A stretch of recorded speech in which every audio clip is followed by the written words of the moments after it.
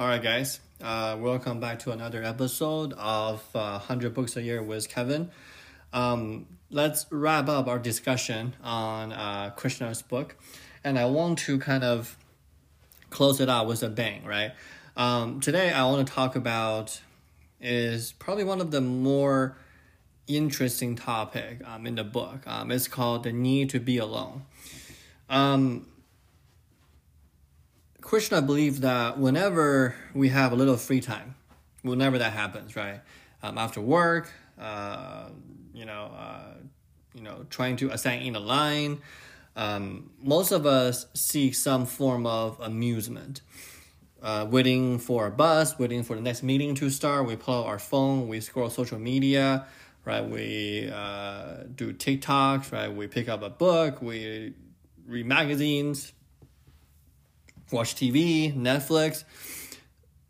There is a constant demand to be amused, to be entertained, to be kind of taken away from ourselves mentally. And we are afraid to be alone and afraid to be without a companion and without a distraction of some sorts. I totally agree with this, and I try to work on this. I don't remember who was the philosopher. I think this was being said back in the 17th century, said that like all man's problem, it was like a few hundred years ago, they were not like PC back then. So he was like, hey, all man's problem can be solved when we can sit in a quiet room and do nothing for 30 minutes. Of course, I paraphrase here, right? But the idea is we're just afraid to be alone. And I try to work on it. I kind of recognize it. I think a few years ago when I just started to do meditation, and I'm trying to use meditation as a way to battle it, right? Or to kind of make it a little bit less obvious for me. And the thing that I want to share is it's really hard in the beginning. For any meditators, right, is to have this idea of mindfulness, right, of like not actually having thoughts going into your mind. And the thing is that is the same feeling, in my opinion, when we feel lonely and we feel alone, right, or when we feel bored. Krishna believes that, hey, like most of us are very bored and we're sort of caught in this dull routine of learning, teaching, and working. And in our free time, we still are not taking advantage of it, right? We still want to be amused. And most people are actually constantly occupied with something, and they are frightened to be alone with themselves. So there is actually a difference, according to Krishna, between loneliness and alone. And that's kind of what I want to spend the most time on today. Because I kind of feel like there's like some kind of a difference, but I don't really know exactly why there's a difference. So loneliness, by his definition, is no amount of distraction can take away the sense of self-enclosing emptiness. Let me repeat that. The definition of loneliness, according to Krishna, is no distraction can take away the sense of self-enclosing emptiness. I remember last week we kind of talked about this, right? Is that the person that want to be famous is the person that are the most empty inside. And this is the same thing. And aloneness, by definition, according to Krishna, is a state which it's like a state of reckoning, if you will, which comes into being when you have gone through loneliness, you have gone through this self-enclosing emptiness, you realize it, you understand it, you process it, you're okay with it, and then you kind of transition into this state of aloneness. And in that state, you don't rely on anyone psychologically because you are no longer seeking pleasure, comfort, gratification. And it is only when your mind is completely alone. I love this definition. I was fascinated by this whole meditation, right? This whole Eastern philosophical perspective, and the thing is this is what like Zen or Zen Buddhism is trying to get at, right? Is through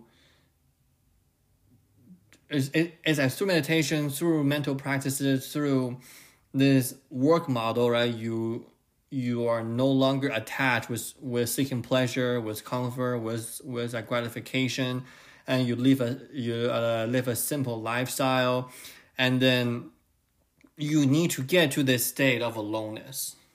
And I want to preface this, right? Like, I don't want this to be like a podcast about like promoting aloneness, but I want this to be like a thought-provoking podcast on what type of mental space that we could occupy if we develop this gear, right? I feel like what Krishna is advocating is not, hey, you should be alone for the rest of your life. It's really, you need to have the capacity to be alone. You need to have the awareness of aloneness, and you need to be okay with it, because nobody can be with us 24/7. Loved one passed away, right?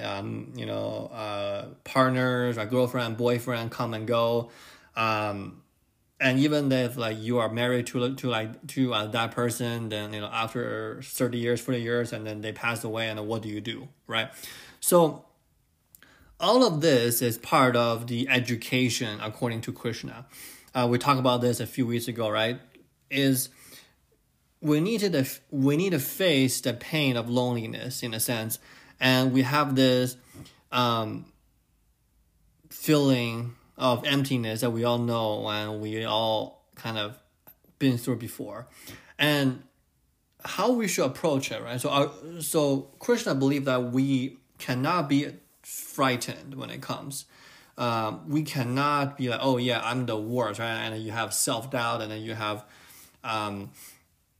you have self, like you are just questioning yourself, and then say, hey, I need to find an escape, right? We turn into alcohol, we turn into drugs, we turn into hangout, we turn into gaming. And I need to work on this myself too, is Krishna invites you to recognize the moment of aloneness, and then not to turn on the radio, not to turn on the podcast in this case, not to turn on the TV. Spend some time, look at it, go into it, understand it, process it, and resist the urge to run away from it. When the pain of loneliness comes upon you, that's what you do. Confront it.